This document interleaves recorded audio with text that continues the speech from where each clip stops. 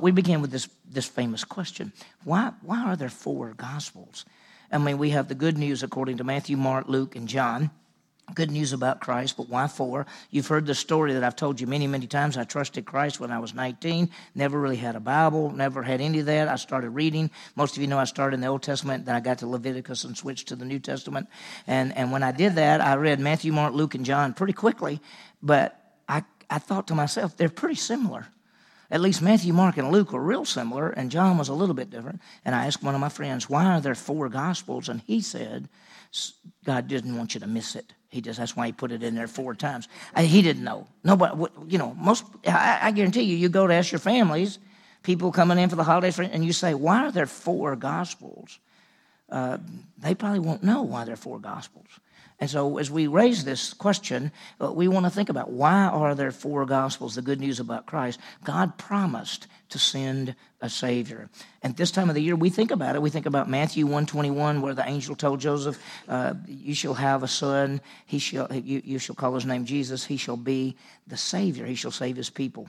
So let's go back and think about God's provision of salvation. And that's why this may take a little longer than our normal grow group. And so if we go over too much, you can go to your grow group, or you can go out in the lobby, or whatever you want to do. I might also just open up for any questions that you might have. But let's think about the birth of Christ. If you go all the way back to Adam and Eve, when they failed, when they sinned in the garden, God came and made a promise. He said, the seed of woman will crush the head of the serpent. The seed of woman is going to be a descendant, basically coming through a woman that's going to be the Savior of the world. You go later on to Abraham, and God told Abraham, I'm going to give you a land seed and a blessing. The seed will be the Messiah. The blessing will be salvation through the whole world. And so from Abraham to Isaac, and Isaac to Jacob, and Jacob to Judah, this message is passed down that the Messiah is coming.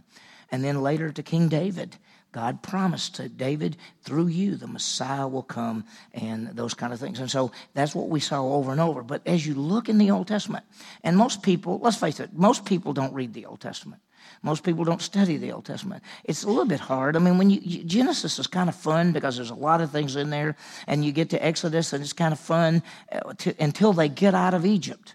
When I say fun, it's to study. And then you get out of Egypt and you get to Sinai, and they start giving them the law. And most people go, I don't want to look at this. And when you look at Leviticus, you go, oh my gosh, all of the things, and so you kind of skip forward. And sometimes you get 1 and 2 Samuel, and that's really interesting about David and Goliath and Jonathan and Saul and all of that. But then you start looking at Isaiah, 66 chapters, Jeremiah, the Lamentations, Ezekiel, Hosea, Joel, Amos. I mean, you start going through all those, and you go, there's a lot in here, and I don't even know what it means. I don't know how it affects me. And there's even some people who say, we shouldn't even study the Old Testament. However, Paul writes and says the things that were written in the Old Testament were written for our benefit. So we should study it. So when we start talking about the Old Testament, and if I said to you, what do you see in the Old Testament about a Messiah? I want you to realize this, that when you look in the Old Testament and the promises of the Messiah, there are 4 key things you see. The first one is this, that in the Old Testament, there was a king who was going to come. The king who would come into Jerusalem as the Messiah and the Savior. You're in Zechariah 9. I want you to look at verse 9, okay? Zechariah 9 says, rejoice. I hope you're there. Everybody's there. Look, rejoice greatly, O daughter of Zion. Okay, that's Jewish people. Shout in triumph, O daughter of Jerusalem. That's Jewish people. Behold, who's king? Your king. King of the who? King of the who? Jews. Your king is coming to you. Okay, he's coming. Most kings came in big entourages, right? The king is coming. They blew the trumpets. Everybody got out of the way. They came in, bringing them in on one of those things that they sit on, and everybody go, here comes the king. But this doesn't say this. It says your king is coming. He's just and endowed with what? What is he bringing? Salvation. Humble and mounted on a donkey, even on the colt, the foal of a donkey. So when the king of Israel comes, he doesn't come on a horse. Not the first time. The second time he comes on a white horse. First time he comes on a donkey. In fact, a colt of a donkey, and he's coming as the king. And Zechariah 9 says he's sitting on a donkey. He's bringing salvation. He describes him as the king. So when the Old Testament, if you would have said, what's the Messiah going to be like? What would he be like? Like a what? Like a what? A king. Yeah, say it. You can say it. He's a king. Okay? There's more. In Isaiah chapter 42, I want you to just flip there, okay? Just kind of go back a little bit, and you'll finally get Daniel, Ezekiel, and Jeremiah, and then you'll get Isaiah, and get Isaiah chapter 42. Just flip back there. It's always fun and better to look at the verses, okay? It's always good to look at the verses. So flip back to Isaiah. I'm going to give everybody a chance to get back there for a second. We're going to see that the second way the Messiah is seen is a servant. First way he's seen as a what? King. Second way he's seen as a servant. Now look at this, Isaiah 42. Look at verse 1. Most of you there, Isaiah 42, 1. Behold my servant, whom I uphold, my chosen one, in whom my soul delights. I have put my what? Spirit upon him. He will bring forth justice to the nations. And it goes on and says he will not cry or raise his voice, and people look at him and they don't recognize who he is.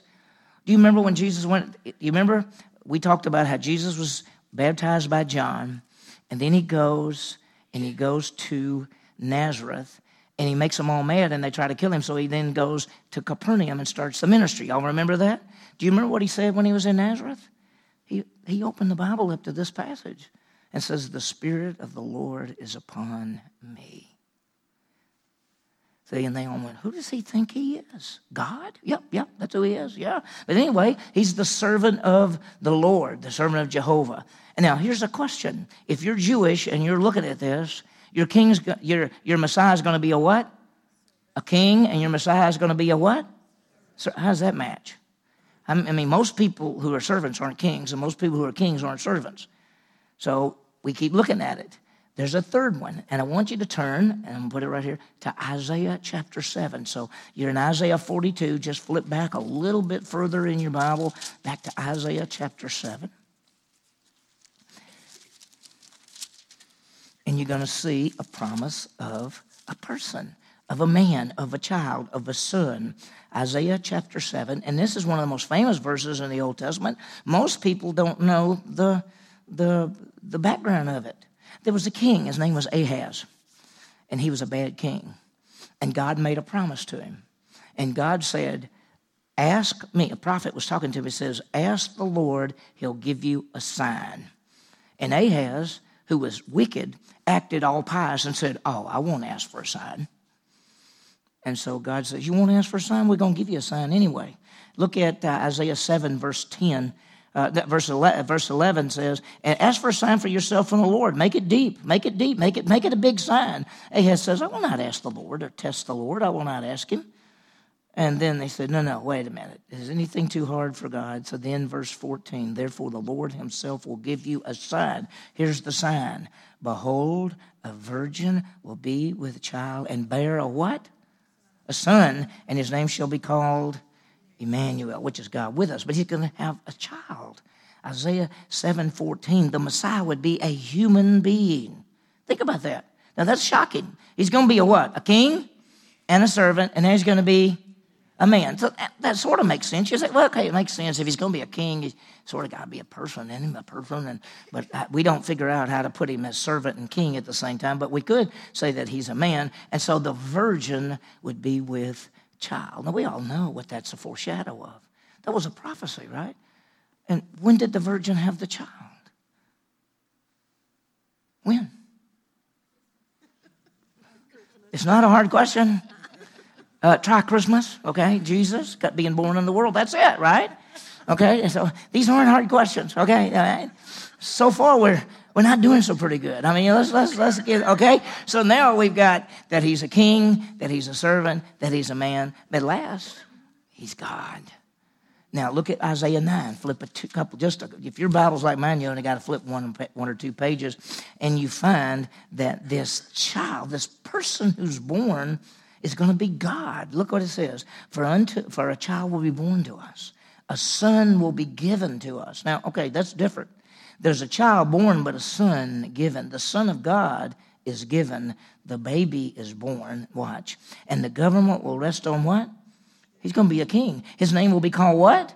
Wonderful Counselor, Mighty God, Eternal Father, Prince of Peace. There'll be no end to the increase of his government or of peace. Who is this? This is God. This child is born son is given. He's God, the mighty God, the Prince of Peace. This is the Son of God. So when you think about this, and by the way, in Micah chapter 5, verse 2, that's one of the most famous verses, because when the wise men came to Herod and they said, where is the one being born king of the Jews? Herod went to the religious leaders and said, I don't know this, but where's the one supposed to be born? And they all said, Micah chapter 5, verse 2, and Bethlehem. But it says something in that passage that we don't normally say. We always just say, well, it just tells you that he was born in Bethlehem. But it goes and says, his goings forth are from all eternity. That passage says he's always existed even before he was born. So now we got, oh my gracious. So we've got these four views of this Messiah. He's going to be a king, he's going to be a servant, he's going to be a man, he's going to be God. And so they were confused. Because if you look at some of the Jewish history, they said things like this. Okay, we got it. There is the man who is a servant, and there is a king who is God, and they're two different ones. So there was some teaching that there were two messiahs, one who would be a man who was a servant, and another would be a king who is God, because they couldn't put all four of them together. They hadn't thought about it. If you said to them the Messiah is a king, they'd go, that's right. If you said the Messiah is a servant, they'd go, well, it says it. Yeah, is he going to be a man? Well, yeah. Is he God? Well, yeah. And so if you look at it, you've got these four things. So the King of Kings and the Lord of Lords, and the servant who would die for the sin is to come to do the will of the Father, and the perfect man born of a virgin to fulfill the law and take man's sin, and God, the Savior of the world, the Prince of Peace. Now, we only selected certain verses, but if you go to Isaiah, there are 5 servant passages in Isaiah, beginning in chapter 42 through the end of the book. 5 passages talk about the servant, and he is the one that was wounded for our transgressions. He was the one that our sins were placed upon him. So when they talked about a servant, they talk about a servant who would die for us. That's what, and they knew it. And so when you think about these 4 views, you see that he's a king, that he's a servant, that he's a person, and that he's God. Now that's the 4 views from the Old Testament. Now, if my friend would have known, when I said to him, I read the Gospels, Matthew, Mark, Luke, and John, and they all seem pretty close to being the same. Why are there 4? And he said, because God didn't want you to miss it. If he'd have just said, those 4 Gospels give us the 4 views of the Messiah from the Old Testament. Is that not right? This is amazing. Is it not beautiful? And I want you to think about it. Matthew presents, why are there 4 Gospels? Because each of these Gospels gives us one of the 4 views of the Messiah as shown in the Old Testament. So when you, at Christmas time, and you're with your family and something comes up and y'all talk about the Gospels, you could even say, why are there 4 Gospels?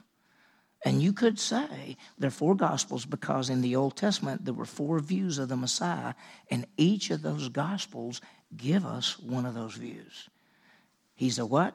A king, a servant, a man, and he's God. And if you think about it, Matthew presents him as the what? The king. We've been seeing that on Sunday morning, right? And Mark presents him as the servant, and Luke presents him as the man, and John presents him as God. So, if you, as you study the Bible, as you look at Old Testament and New Testament, and you see what are the views of this Messiah who is coming, you realize that the 4 Gospels, and why are there 4? Because each one shows the view. So when some people ask you and they say the Gospels, and they say the Gospels are the life of Christ, you say, no, the Gospels aren't the life of Christ. The Gospels are selected events from the life of Christ to show who he is. Matthew takes certain events to show that he's the king. Mark takes certain events to show that he is the servant. Luke takes certain events to show that he's man. And John takes certain events to show that he's God. So just remember that when you study it. Now, with that in mind, it's time for the birth, isn't it? We think about it. We come together for Christmas. Why are we on Christmas? We celebrate what? What do we celebrate at Christmas? The birth of Christ. What do we celebrate at Easter? The resurrection, the death and resurrection of the Messiah and the Savior. So at Christmas, we're thinking about the birth, and we've got stories about the baby and everything else. And so we want to stop, and the rest of the lesson, if whatever time we have, we'll go through this, and then we'll stop and go back to our groups or whatever. I want to show you from the Gospels, the birth of Christ shown in each of the Gospels presents Jesus as either the king, the servant, God, man, or God. So if we start with the Gospel of Matthew, we're going to look at the birth. So go ahead and turn to the Gospel of Matthew, Matthew chapter 1. And we're going to look at the four Gospels, and we're going to look at the birth of Jesus Christ in each of these Gospels, and we're going to see that based on the Gospel and the birth, we see him as either the king, the servant, man, or God. Now, Matthew presents him as the what? The king, all right? Matthew presents Jesus as the king. I want you to notice that Jesus Christ as the king of the Jews, and that was one of the Old Testament prophecies. So when we read the birth, do you know where the birth of Jesus Christ is in the Gospel of Matthew? You ever thought about it? We're actually going to talk about it this morning, but look at the very first verse of the Gospel of Matthew. If you're going to be the king of the Jews, and if you're going to be born king of the Jews, you got to be a descendant of who? Abraham and David. Look at verse 1.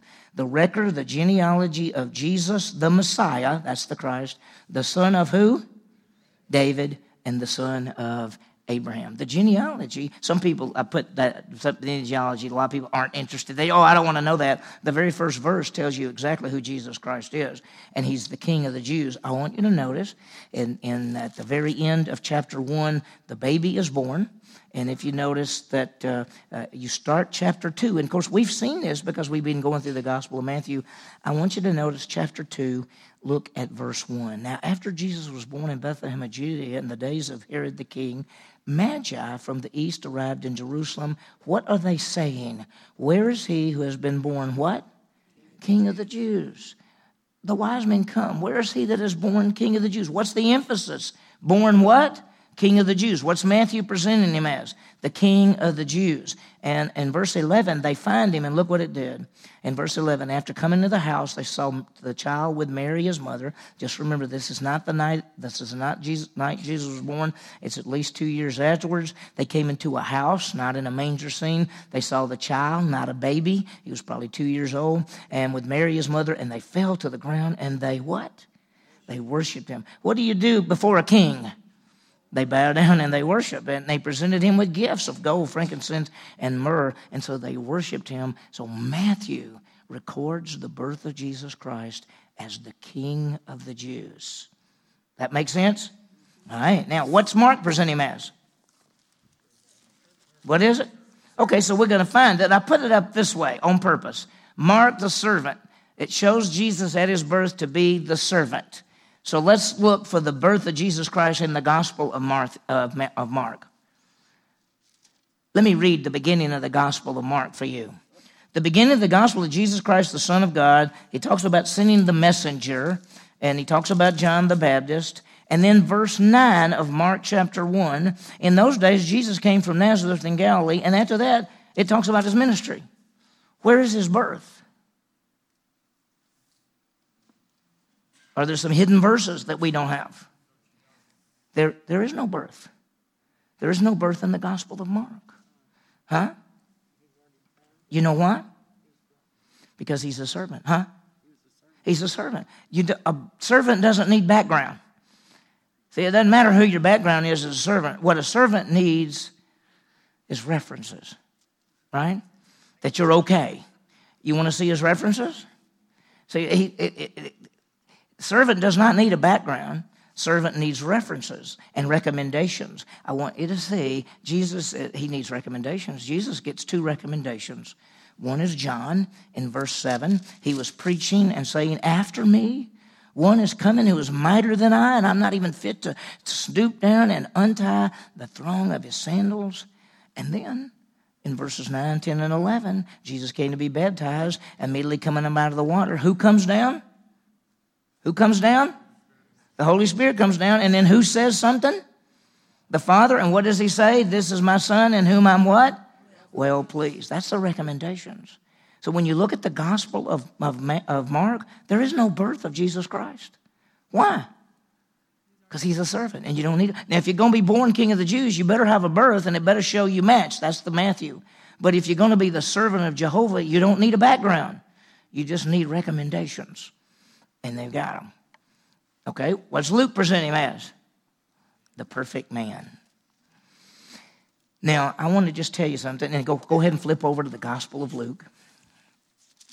And you can just be at Luke chapter 1, but I want to remind you that in Luke chapter 3, there's the genealogy.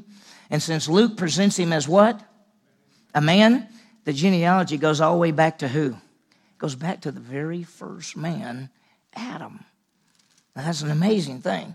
Because if you read the Gospel of Luke and go backwards in chapter 3, it takes you all the way back to Adam. It's just amazing.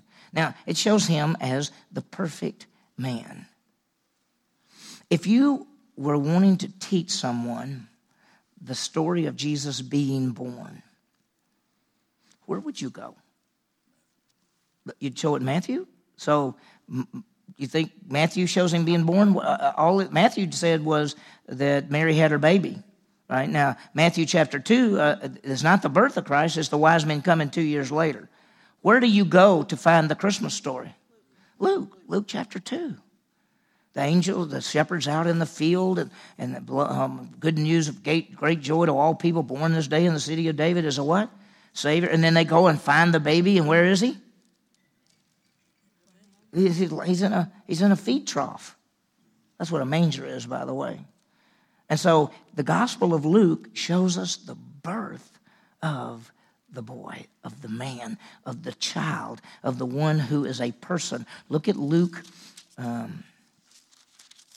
Look at Luke chapter 2. Look at verse 6, probably one of the most famous.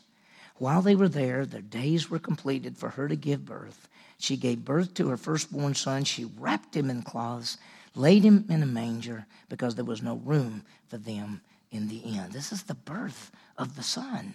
This is the birth of a baby. This is not a passage showing that he's king of the Jews. This is not a passage showing that he's the servant of Jehovah. This is a passage showing that he's a little baby born at a point in time in history. He's born as the perfect person. I love that passage because we know that the shepherds, the angels came and told them, and then they went and they found the baby. And then the shepherds, it said, when they saw all this, they saw it, the baby in the manger. By the way, when I grew up, I thought a manger was a house. They said manger scene, right? What do you think of when you think of the word manger? I didn't know that. I thought a manger was the little house, because they always had this little house, and then Jesus was in this little thing, and people and everything was there. And so I thought, and then I finally studied, I started looking at the Bible, and the word manger is what? It's a feed trough. They laid him in a manger. They laid him in a feed trough because there was no room for them then. It was probably a barn, and it could have been a cave. It could have been, we know that there was no room for them in the inn. Now, the inn was not Holiday Inn, okay? It was probably not a place you would really want to stay, but since you didn't have any place to stay, they tried to get there, and it was completely full. Why was it full? Huh? Yeah, the census, everybody had to go back to their hometowns. So all these people are going back, and the towns, little towns where everybody's from, they just filled up. And by the time Joseph and Mary got there, because they were traveling slow, they were going from the northern part of Israel to the southern part of Israel. It took a long time. They were traveling, it was 280-something miles. I mean, it may have taken them days, and by the time they got down there, everything was completely full. And yet, it was time, and she gave birth to her firstborn son, wrapped him in cloths, put him in a feed trough. The baby is born. So Matthew presents him as the king. We see him born king of the Jews. Mark presents him as a servant. There's no birth at all, but we see the references. Luke presents him as the man. We actually see the story of the man being born and the baby. And last but not least is the gospel of Luke says he was the person. The last but not least is the gospel of John, which shows Jesus as the Son of God. Okay, well, so let's turn to the gospel of John. And if you think about it, you'd say, okay, John presents Jesus as who? As God. And notice the very beginning. In the beginning was the Word, and the Word was with God, and the Word was God, and he was in the beginning with God. What beginning? The beginning what? Of the what? Of this earth? No, it's not the beginning of the earth, because Genesis 1:1, in the beginning God created the heavens and the earth. This doesn't say anything about a creation of heavens and earth. This says, in the beginning was the Word, and the Word was with God, and the Word was God, and He was in the beginning with God. What beginning is that? It's called the eternal beginning. It's just always existing. So he begins the book by saying that Jesus Christ, who is the Word, has always what? Existed. Now, who's always existed? God. So he's starting off by saying he's God. In fact, notice verse 1 again. In the beginning was the Word was with God, and the Word was God. So he starts the book by showing that he's God. Where is the birth of Jesus Christ in the Gospel of John? Because as you read it, you find this man named John. And then as you read a little bit further, it talks about people came out to him and said, "Who are you?" And he said, "I'm not the Messiah." And then you look up and there's Jesus. So is there a birth in the Gospel of John? You might say, well, if Jesus is God, he's never born. But is God born? Was the baby in Bethlehem also God? How about John 1:14? John 1:14. And the Word what? Became flesh and dwelt among us. That's the birth of Jesus Christ. That's the birth of God. That's the birth, the incarnation. God becomes a man. So it's an amazing story. Can you imagine this? You can't imagine this. How can the eternal God become a human being? And not just a human being. He didn't just become a human being. He became a baby. I mean, he didn't come as like a 30-something-year-old man and said, "By the way, I have arrived." He was born as a baby in Bethlehem. And the Word became flesh and dwelt among us. And I love this verse because it says, "And we beheld his glory. The glory is of the only begotten of the Father, full of grace and truth." He's God. That's who he is. So why 4 Gospels? We realize the 4 Gospels present Jesus Christ as the fulfillment of the 4 Old Testament prophecies of the coming Messiah. So Matthew shows he's born King of the Jews. Mark shows he's the servant. There's no birth information. Luke shows that he is the son born in Bethlehem. And John shows that he's God who became flesh. So when you get with your families and you want to talk about some biblical stuff, you could throw things out by saying, "Wonder why the 4 Gospels? Why do you think?" And we see that he is the king, the servant, the perfect man. And whoever believes in him as the Son of God will never perish but have eternal life. So when you think about the baby, he is the king to rule and reign forever. He is the servant who's come to do the will of the Father, to die and rise again. He is the man, the Son, the perfect one to be our substitute. And he is the God who would pay for sin, full of grace and truth.